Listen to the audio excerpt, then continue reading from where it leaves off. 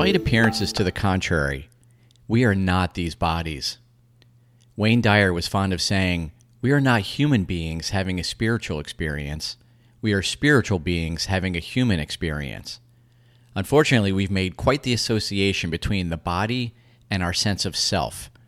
When the body exhibits certain symptoms, what we call illness, we don't say, "the body is ill."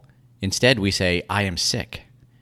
When we dream at night, we very much associate our sense of self with the main character in the dream, but when we wake up in the morning, we realize it was just an illusion.